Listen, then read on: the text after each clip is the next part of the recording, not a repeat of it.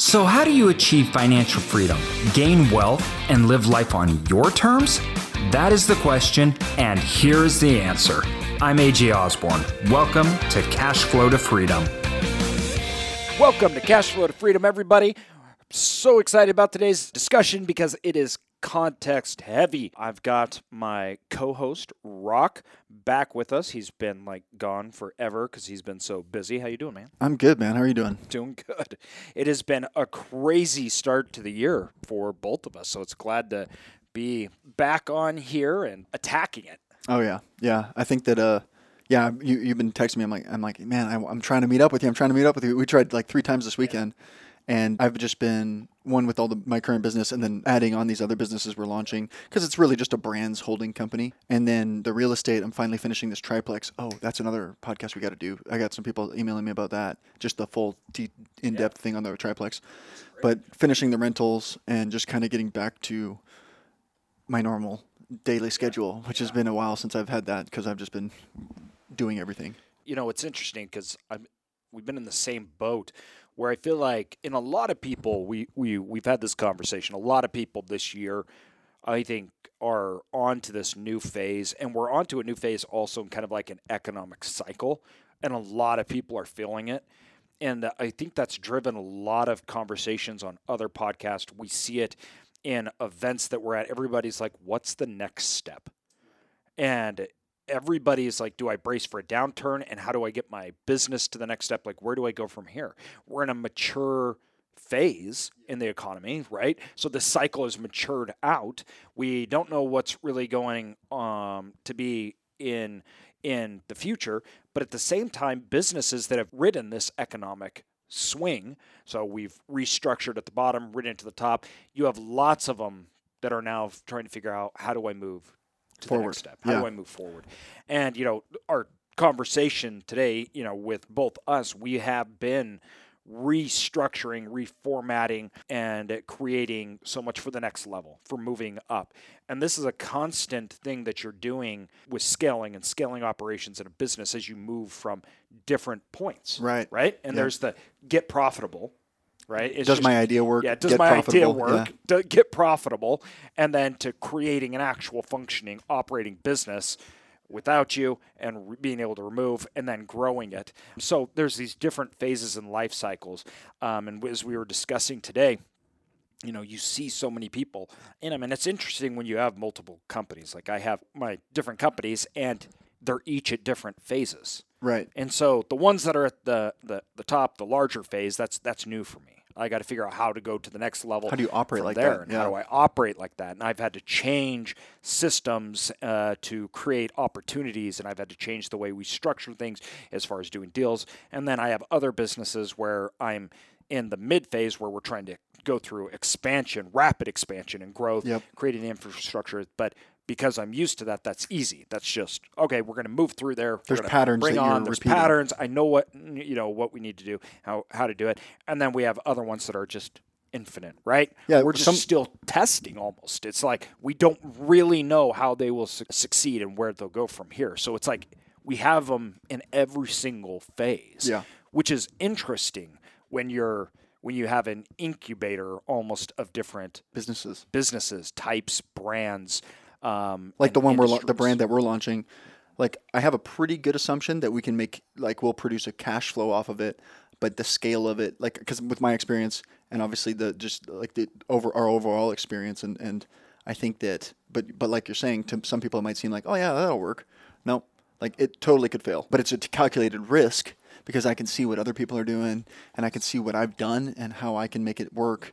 And the idea is that we just emulate what our successful competitors are doing, and then you get to that phase where you need to plug people in and plug operations in, which is the topic of today, is daily tasks and operations and how do you scale. Well, and as you've seen, I'm seeing when you're taking calculated risks, and a lot of people are like, I don't understand how people can be successful multiple times. They keep making successful businesses, whether it's Elon Musk and others.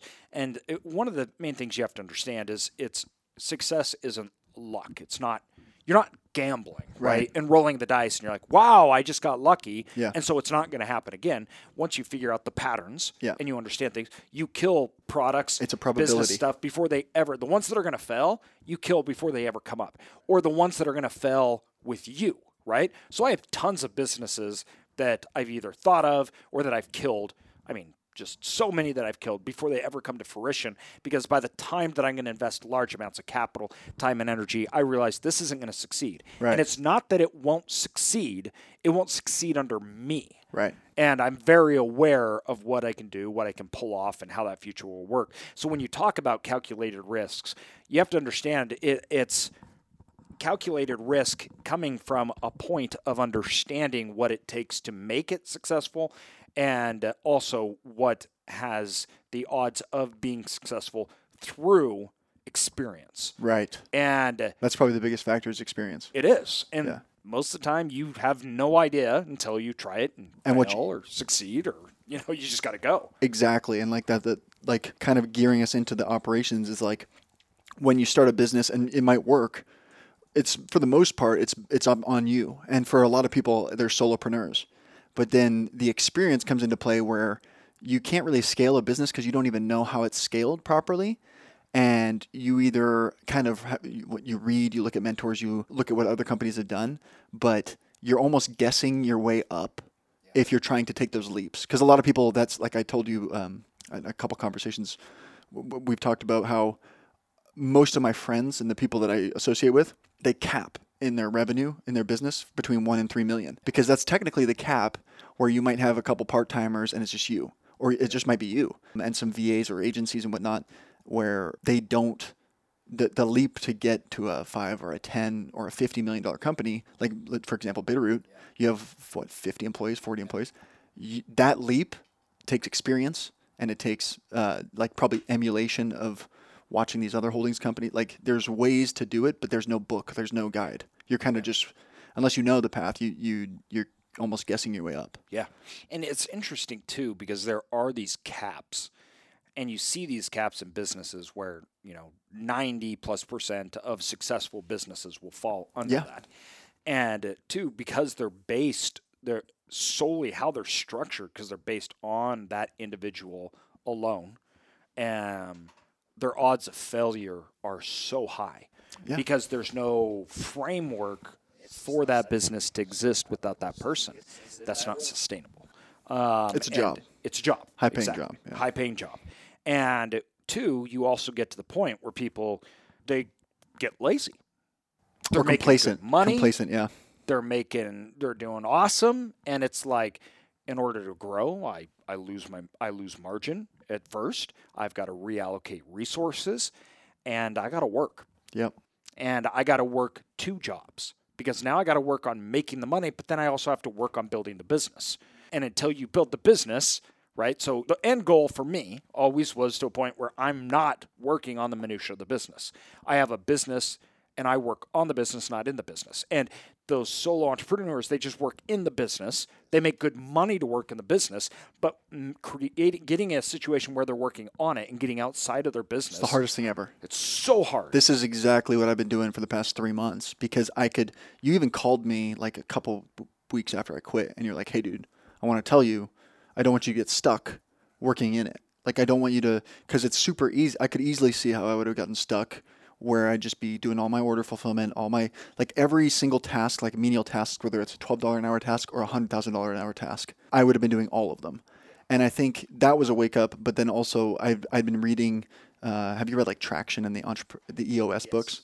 So EOS books, and I want to talk about how you guys do it so well, but those books and the E-Myth, they all talk about how do I pull yourself out? But in a business that you're doing it all, you don't have a system to push your work down. So you have to create that system. And that system comes through having the money to to invest into the business to create the system. Because you can't build the system with just your words and your ideas. You need to be able to put your money back. Like I view it as products now, because I used to think I grew through products only and sales channels and more customers. But the reality is like I grow through people coming in and helping me, almost like buying help. like they come in and they take over roles and they take responsibilities for certain sections of the business that should generate revenue in some auxiliary way. And that is the hardest thing to do but it's the only thing you can do to get to the next level. And I think there is a tier, like you're saying. But you guys do it so well in this book, so an EOS book called Rocket Fuel. And I think I told you this. I don't think you read it, though.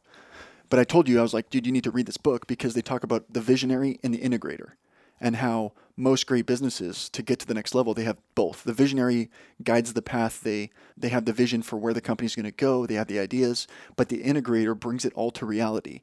And they build the frameworks and the architecture and the infrastructure.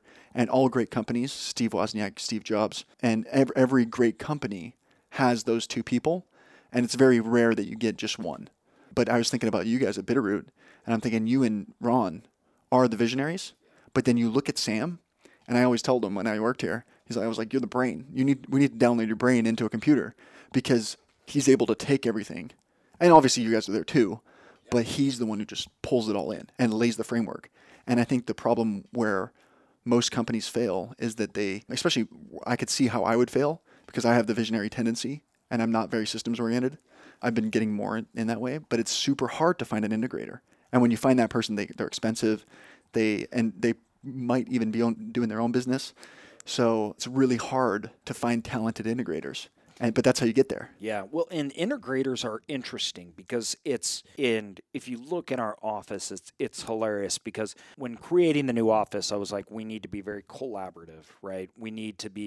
It needs to be open, communicative space where we can execute quickly, we can see each other, we're able to really create, right, and have new ideas. So we created a lot of glass, right? Everything's open.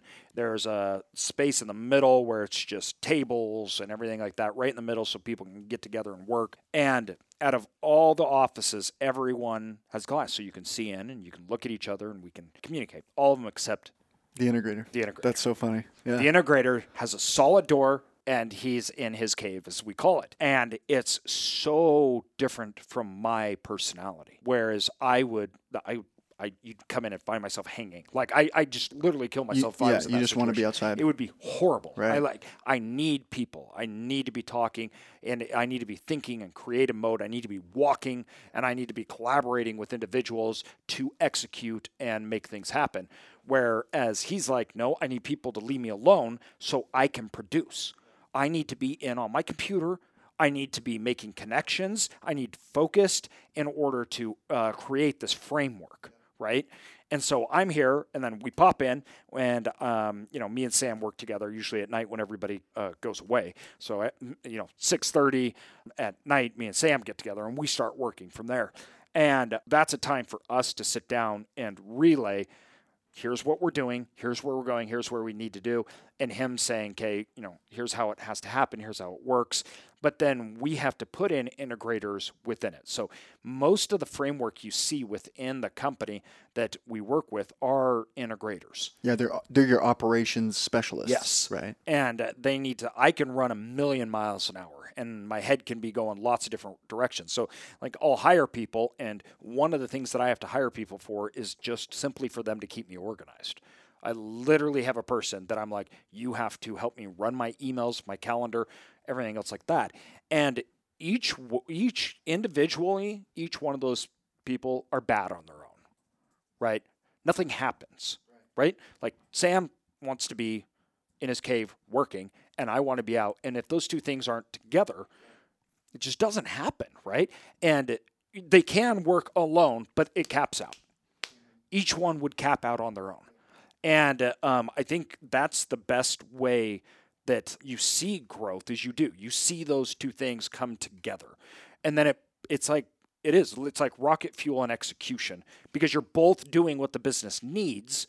And so you're doubling efforts up, and then you're hiring below to create the implementers of the ideas. Yeah. And if you look at the EOS chart, you can see that the visionary and the executive team, and there's a dashed line under them, and then there's the integrator who's still connected to the executive team and whatnot, but the integrator has the dashed line with the sales and marketing, the finance, the operations under them, and they're kind of reporting to the integrator.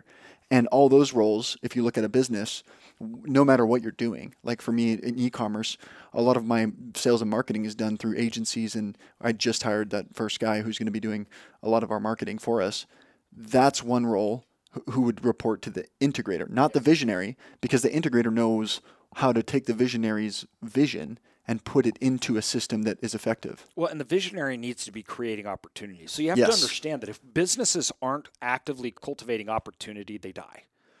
And that's really, really important. When you look at Sam, we don't find facilities, we don't grow, they don't start up businesses, right? Like if you're not out spending a huge amount of your time cultivating and finding opportunity and creating a way, or you don't grow at all. Yeah. You die. Yeah. And you see people cap out because all of a sudden they're doing so much implementing, they're not working on the business. They're caught up in it, and their business can't grow anymore. Yes. It stifles, right? It's like a plant in the shade that has no more access to sun. It just cannot grow. It doesn't have what it needs. If you look at this on the sales side, if you look at that, from our other business, we have salespeople and you have account executives.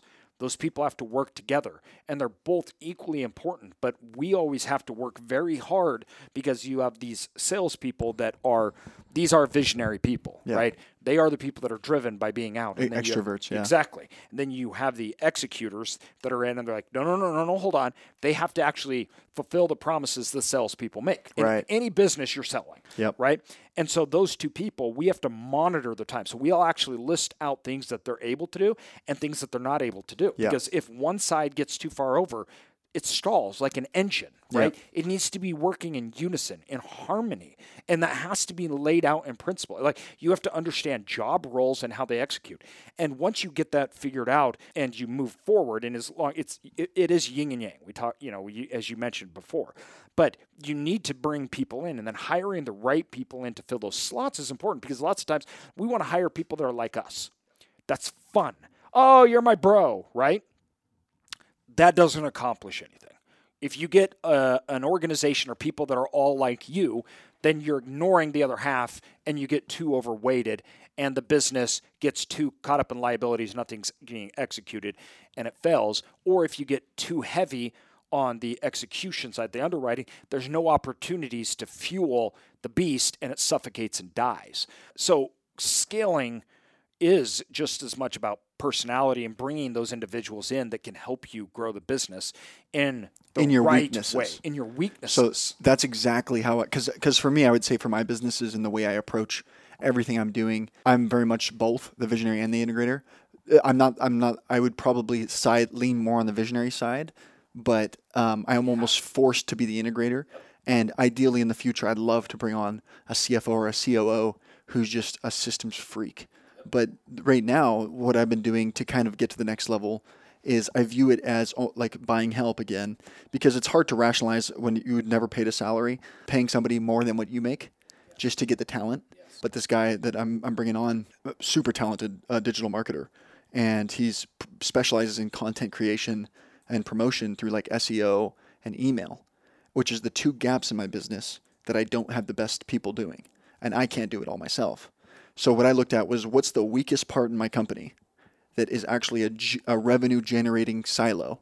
Because like hiring a warehouse manager at $50K a year, just for an example, that's not an efficient use of my money, because that could be done by somebody packing, and that revenue could be spent, or that money could be spent on a revenue generating activity.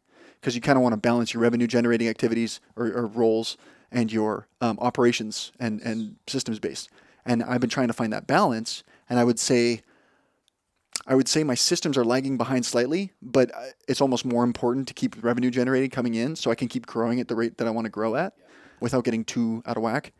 And so I looked at what's the biggest gap. And I think if you're running a business right now and you're looking to almost like work on it versus in it, you need to look at where's the lowest hanging fruit of revenue generating activity that is not being done efficiently. And what I did is I ran costs against hiring people part-time that weren't experienced, hiring people full-time that weren't experienced, hiring people full-time that were experienced, hiring agencies, hiring freelancers. I ran through like all the analysis, what the costs would be, and I kind of did like an opportunity cost of each, right? Yeah. It'd be great to pay somebody less, but then I have to train them for 6 months. Yeah. Well, if I pay them more and they come in with experience and they can just hit the ground running, what's the impact? And if I hire an agency, do I really, there's so many questions to play, and I just chose, I erred on the side of more experience. Let's eat it and let's try and see if this works. Well, and that depends on, too, where you want to grow. Right. Towards. So, and this is the big question. If you're trying to grow a really fully functioning operating business, the people that you bring on need to be better than you because you need to move upwards. And they need to take ownership. And they need to take ownership. And they need to say, no, I'm in here. I'm going to build this out, right? And it's interesting as you weigh these things and as you bring those individuals in. And, when you're starting a company, this is super hard. Because, too, you're bringing somebody into a system that may not have structure yet. It has no structure. It has no structure. It's terrifying. It is. And so they come in and they're looking around and they're used to maybe being employed at a big company that says, this is what you do. This is how you do it. Yep. This is what you do. And this is, this is your job. Yeah. So when we started Clearwater, the first year I was doing everything. Yeah. I was paper, just everything. All of it. I was the visionary. I was the implementer, and sales and marketing. Sales and marketing. I was the janitor, everything, and and more. And when I brought on assistant, they had a very hard time because they're like, "What you're system? All over the place." Yeah, and I'm like, I have to be, because if not, it doesn't happen. Right. And that's so many people are in that, and they're that entrepreneur. So I bring them on, and that's why I have these conversations. Here's what I'm trying to achieve. Here's what I need your help. And two, when I bring them on, I have a very, very open conversation with them. Here's what I suck at. And when I say I suck at it, I'm the worst. Yeah. And here's what you're not going to get from me, and here's what you are going to get from me. Yeah. Are you okay with that? Can you come on and help me build this out? And then they come on and they try to help, and then together you have to figure out where that line is, what's okay. And then the next hire we brought on, was Colby. And that added even more structure onto that. Yeah. And then we brought on a president. And now we got, and by the fall, dude, we were selling so much. We had to shut our sales division off. We have our marketing arm and our branch, which is call centers and leads and everything else like that. I just shut them all down. Because we were getting too much. We'd got too much, and we weren't in a position to support it. So then we had to come on and build infrastructure. So I had to go out and get software companies, right, to come in and build software infrastructure to streamline, aggregate our information and our data that we could produce and our people could produce faster, more manually. Then the first part of the year came out, and we just brought on the president of the company, who's my dad, who's been in it for 30-plus years. I just hired him on, which is really weird because he hired me on when I started. Now I'm hiring him on. So it's funny how the world works. And he just jumped in, and he's taking over vendor relationships. He's taking over, a whole bunch of other, including sales training. And now we're looking for companies to buy. And so it's just this stack. It's this stack constantly. But it's hard because you're moving into uncharted territories. It is uncharted, so to speak. And you don't know exactly where the things are going or how they're going. And you don't know until you put them in. And this is why, too, people talk a lot about hiring, but you get a bad hire, the opportunity cost of that is astronomical. It's terrible. It's terrible. Because not only does it deter you from where you wanted to go, it kind of pushes you back in terms of hours training. Like this is why I erred on the side of paying somebody more and bringing them on with experience, because then I don't have the gap in, can this person actually even do this job? It's like, no, they already have a baseline knowledge. Let's just get them familiar with my industry. And I think that's where hiring for experience. But see, this is the crazy thing about what you did with me, is that you guys hired me with really, I would say I worked hard and I had an interest, but I didn't have an education. I had a high school education at the time. And I kind of worked my way all the way up. And you guys would just throw me into things. Like I had no idea and there was no structure, I would say, for the good chunk of the job. Like I remember there would be times you're like, hey, go build this facility. And it's like, okay. Yep. And you guys, the cool thing that I try to carry over into what I'm doing is the way you guys manage. No one ever was on me about doing anything. It was like, you should be doing this. Tell me how you want to do it. Like you never delegated specific tasks to me, which made me take ownership of how I wanted that thing to work and how I wanted it to turn out.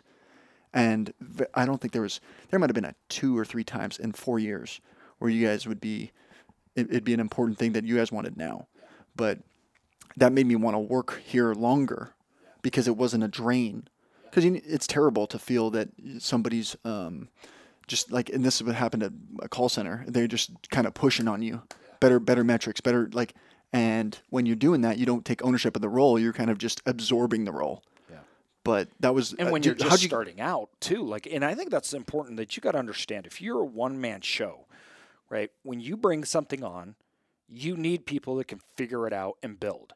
You need builders. You don't need cogs in the wheel. Right. And so, like you're saying, you got to pay more for that, and that can suck when you're a one-man show because all of a sudden you're paying them more than you're paying yourself. Right. Well, for years at Bitterroot, we paid everyone more than us because we didn't take anything. Yeah. And you had secondary income streams, which is super important. We worked another job. So we're hiring all these people on, and we couldn't pay ourselves because we knew they were more important than us. Right. Because if not, I'm going to get stuck in my business. And you're going to end up doing it all. And I'm going to end up doing it all. Yeah. And so we spent a huge amount of time front-loading that, but that was because we already knew we'd had experience from last. So we front-loaded that, and then the profit caught up and covered those people. And you see that when you see like larger companies like venture capitalists, everything like that. They front-load all this money into operations. Because they know it's coming. They hire the best because they know it's coming. But for most people, 99% of people, when you're starting a business, you build it the other way. And 2, that's fine because you don't have a tested product. You don't have anything. You got to figure it out. And you don't know where to put people. I don't know where to put people. I don't know where to hire people. I don't know where to spend the money on it. So you got to figure that out. So what AJ just described, like what you literally just said, is like when I started working here and I looked at how you guys built it, I was like, that's the most genius thing I've ever seen, because you guys took the long road, but now you technically don't even have to work ever again. And when I looked at it, there's no other company. I've looked at all these businesses to buy. I have tons of friends that run companies. No one's built it the way you guys built it, but you guys said you'd been there before. And the way I'm trying to build is I'm trying to front load everybody in, because I can just see the scalability aspect.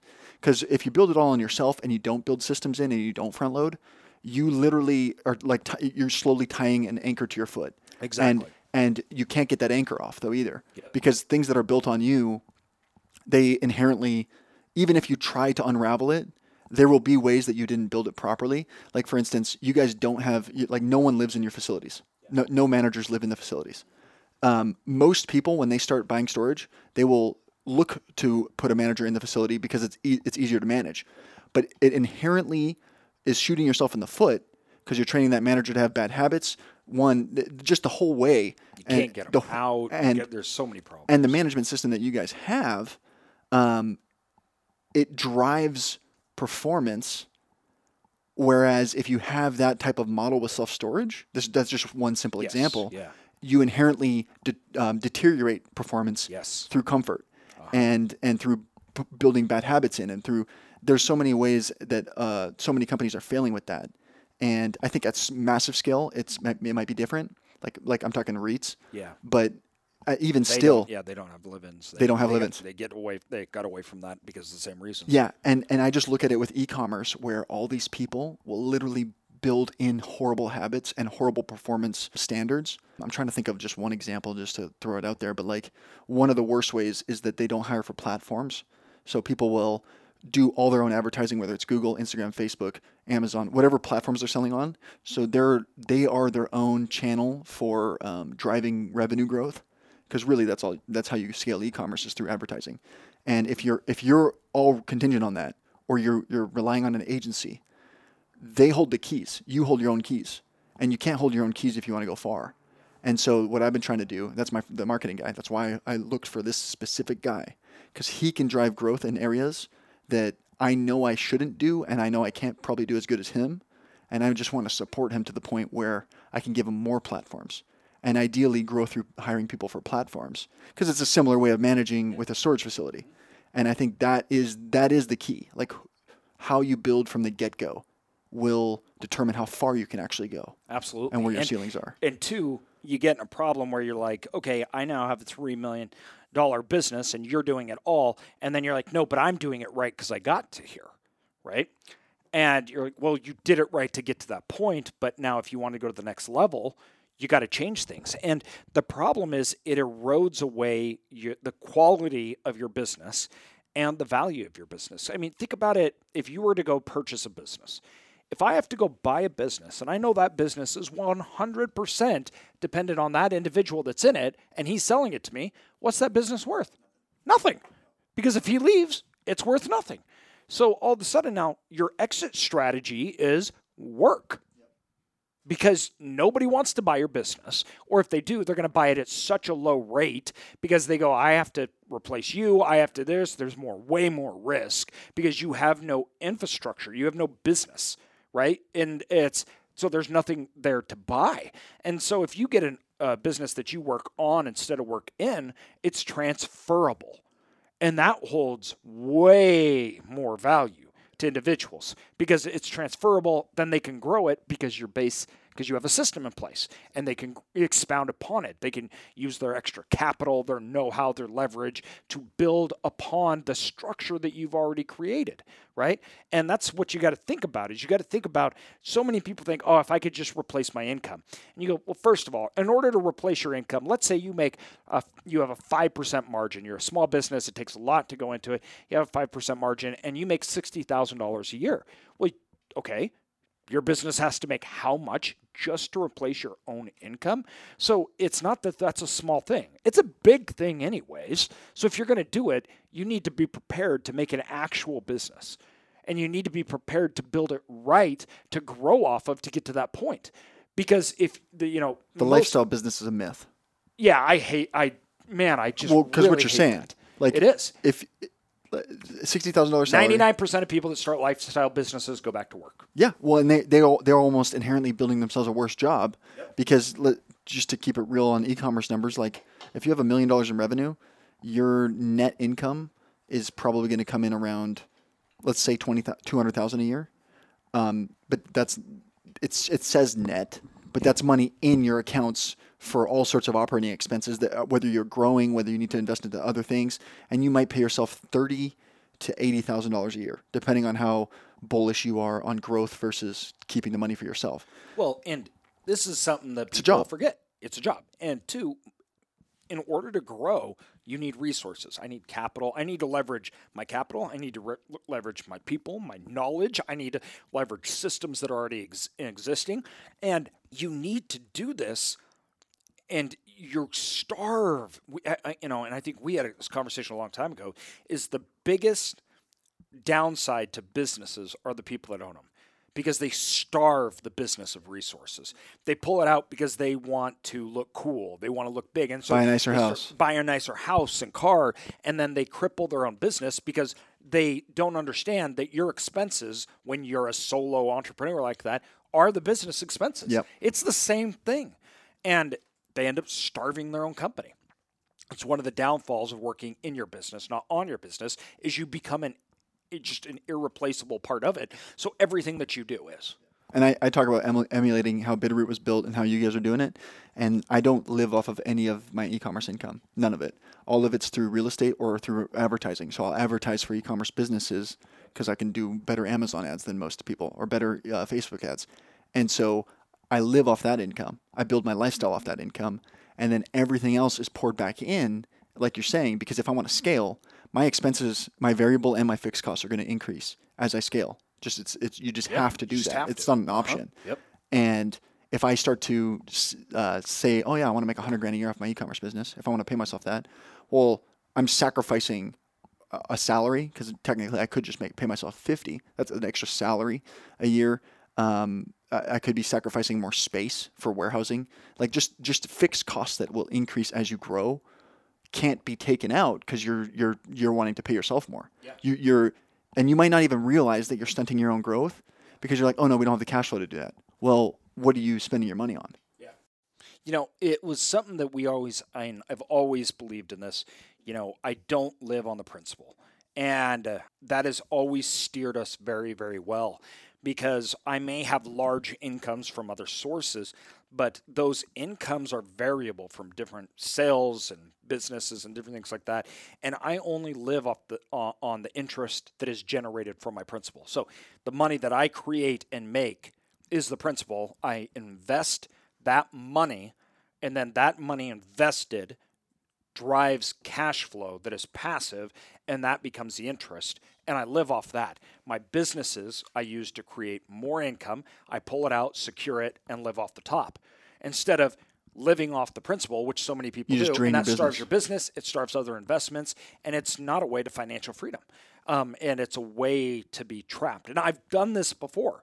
I used to say, I was trapped on a very fast treadmill, and I lived on the principal, and the principal was a lot, but I had to work my brains out to make it. And that was it was fleeting, and it was not sustainable. Luckily, I had been taught very well, and I had very, very low expenses. I had no debt. I did not live a lavish lifestyle. I lived on a fraction of my income, and so I was pocketing it, but it was just going into a bank account, so it was still principal. Which is still, but that's still better. Yeah, it allowed us to survive, real estate crashes, recessions. It allowed us to survive all sorts of things and gave the fuel to run and start other businesses. Do you think that you survived the recessions because of the debt, like not having debt, or do you think it was probably a mixture of both? It was a mixture of both. So when we survived the recessions, a lot of time we were investing in real estate, but we'd stopped years before the recession just because numbers didn't make sense. So we've always been fairly good at capital allocation. Where we're not the smartest people, and so we don't act like we are. You just look at the numbers. I look at the numbers. If it makes sense, it doesn't. And before the recession, I was like, wow, I'm really stupid because everybody's making tons of money and I can't do it. And then after the recession, all of a sudden we got really smart, apparently. And then we just started buying. Because all the numbers made sense. Because all the numbers made sense. But it's not smart. It's not stupid. We just didn't know. And we don't know. And I don't try to make things up. And so we live conservatively because we understand cash flow is king. And that's why we call this podcast, right? Cash flow to freedom, because the cash flow is your freedom. And where your cash flow is derived is very dependent on the lifestyle you can live. If you have secured assets that are giving you cash flow, you can live a definite higher life off that. If your cash flow, though, is derived by your stock trading every single morning, well, you can't live a very big lifestyle because you never know when that's going to end or turn around. And you know what's crazy is that people will live off their jobs without any other resources and think it's secure.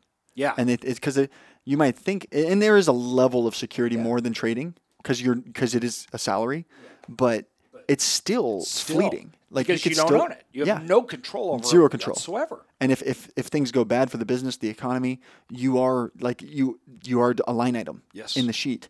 And that's not a bad thing. Like you need to work. Yeah, but absolutely. It just stresses like, hey, create other streams. Like go and save, like split half your money and save that for an opportunity, whether it is a business or an investment. Yeah. Start to work on those other channels. Well, and what we're talking about here is the exact same thing we utilize within the business. And I've always done this. Our independent personal financial statements that we do, which I have my own balance sheet, my own cash flow, and my own income statement, is the exact same rules that I live on off my own income that I do on my businesses. So I run those accordingly. I will never take any debt, long-term debt, that is over 3 times what I make. I'll never do it. And I'll never have short-term debt that is a carryover from month to month. And so there's all these financial principles that create good, healthy companies that allow them to have the resources to survive and reinvest and grow those capitals, which I employ in my own personal, right? I look at our personal financial sheets and I'm like, where's our ROI? Right? Those kind of things that I look at. And when you're in a business, the problem is people get in a business and then they treat the business's financials as if they did when they had a job in their own. Yeah. And you're looking at it going, this is backwards. This is totally backwards. Yeah. And they're out living the life until they can't anymore. Well, yeah. And they kill their own business. That's the thing is like, it doesn't always go up. And for years, the past few years, I think, it's been only up. Up. And I talk to people where, like I was saying earlier, like before the podcast, I have tons of friends who've built their businesses on debt, and they're carrying hundreds of thousands in debt for their inventory, right? Yeah. And they'll pay some off when their cash flows are up high, and then they'll need to pull more when their cash flows are lower because it's a changing thing. Yeah. But what happens when this economy isn't like how it is? Yeah. and you do have 6 bad months. Do you have the cash to last? Well, what happens when you have 6 bad months and then your interest rate on your debt doubles? And so now the spread between your inventory and your buying, your price of capital, what you're buying, is gone. You're done. It's done. And you need to close it up. You got to close up. And so there's things that you can input in your business that helps your business be sustainable and survive. And the structure of building it will depend on how fast you can scale it, if you can get out of your business and work on it. And it's not saying that if you didn't do that before, you can't go back and do it. You can. But lots of times you have to do things that you don't like. Maybe you have to limit your personal spending down and your lifestyle that you don't want to. But you need to limit your lifestyle so you can bring somebody else on to go further, and 2, to secure the revenues. So when you look at a business, and this is really important, your sources of revenue are not all the same. Most businesses have multiple sources of revenue. And the source of revenue is very, very important because you need to be able to stabilize that and create it so it continually comes in. And you need to be able to value those sources of revenue. So products, different lines, different avenues, whether it's sales, and you need to look and say, what are my more secure revenues and how do I secure those revenues even more? And keep them growing. Them growing. Yeah. And so when you're building businesses out and when you're inputting policies and procedures and people, you're securing those revenues without you. Yeah. That's really important. It makes your business more predictable, more reliable. It makes it safer. And it makes you more dollars that are invested. It makes it worth more. It's a method of reinvestment. It is. Yeah. And this capital management is more than just managing the capital. It's understanding, it's a value coming into you and how you get it. And by you doing the work, if you're a solo entrepreneur and you're out there knocking doors, I love it, right? I love it. That's awesome. I did that. Been there. Literally out knocking doors. I think that's amazing. You've got to get a plan to get out of that situation as quick as possible. And you need to figure out the foundations that you need to lie, which means you have to work twice as hard so that half of your income can go to hiring another person or buying software that will automate those things for you. And it's ongoing. Just this morning, we were looking at software that would analyze claims data and capital for larger clients that we utilize. And I've been saying, do I need to bring in underwriters to create professional reports or can I automate it with a software? What are the pros and cons to that? And it was much easier and scalable to use a software program. So we're going down that route. And this Thursday, we're trying to get the contracts to get it done. But this is money I'm pulling out of my pocket to put into my business that I don't get to take out, that I don't need now. I don't need it now. But I will in 6 months. And I know I will. And this is reinvesting your capital into your business means you're putting it back into this infrastructure for it to grow. But you got to reinvest that capital into things that are not one time. So that capital that you're taking out and putting it in, this should be foundation. So I'm creating a system that will keep generating further returns while securing those revenues coming in, not just a one-time thing. It's not like, I took somebody out to a dinner. That's not investing. That's expenditures, right? Now, hiring a new person on to produce a certain function, bringing in software that will do certain types of things, those are infrastructure investing into the business. And you need to understand the differences between that, expenditures and investing, and how that capital will work within the business. Yeah. I think we beat this to a dead horse. Yeah, beat it. Because I think we basically laid it out. You need to double down, and I think that's kind of where we're both at in certain aspects of each business. Yeah, just keep pouring your money back into the company. And once again, there's right ways and wrong ways to do this, but this can be small. Whether you're starting out, you need to be thinking about this and how you grow in the future. Start now. Start today. Even if you're not doing it, plan it out. Yep. So how many employees am I going to have? What is it going to take to run all them? Am I going to need a CRM? And then start looking, how much money do I need to make to hire my first person? So plan your infrastructure in your planning. Yeah.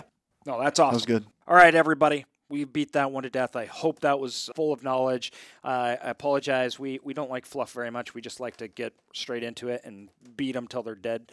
And it's half for us and half for you. So let us know if this was good, guys. If you appreciated it, 5-star rating. That helps us keep doing this and keep doing it for free. So thanks, everybody. And until next time, we'll see you. See ya.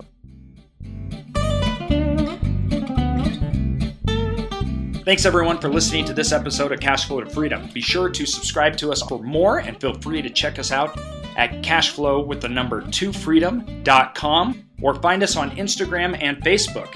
And also, if you could leave us a good review, that would really help us continue to build out our content and our community. Thank you so much.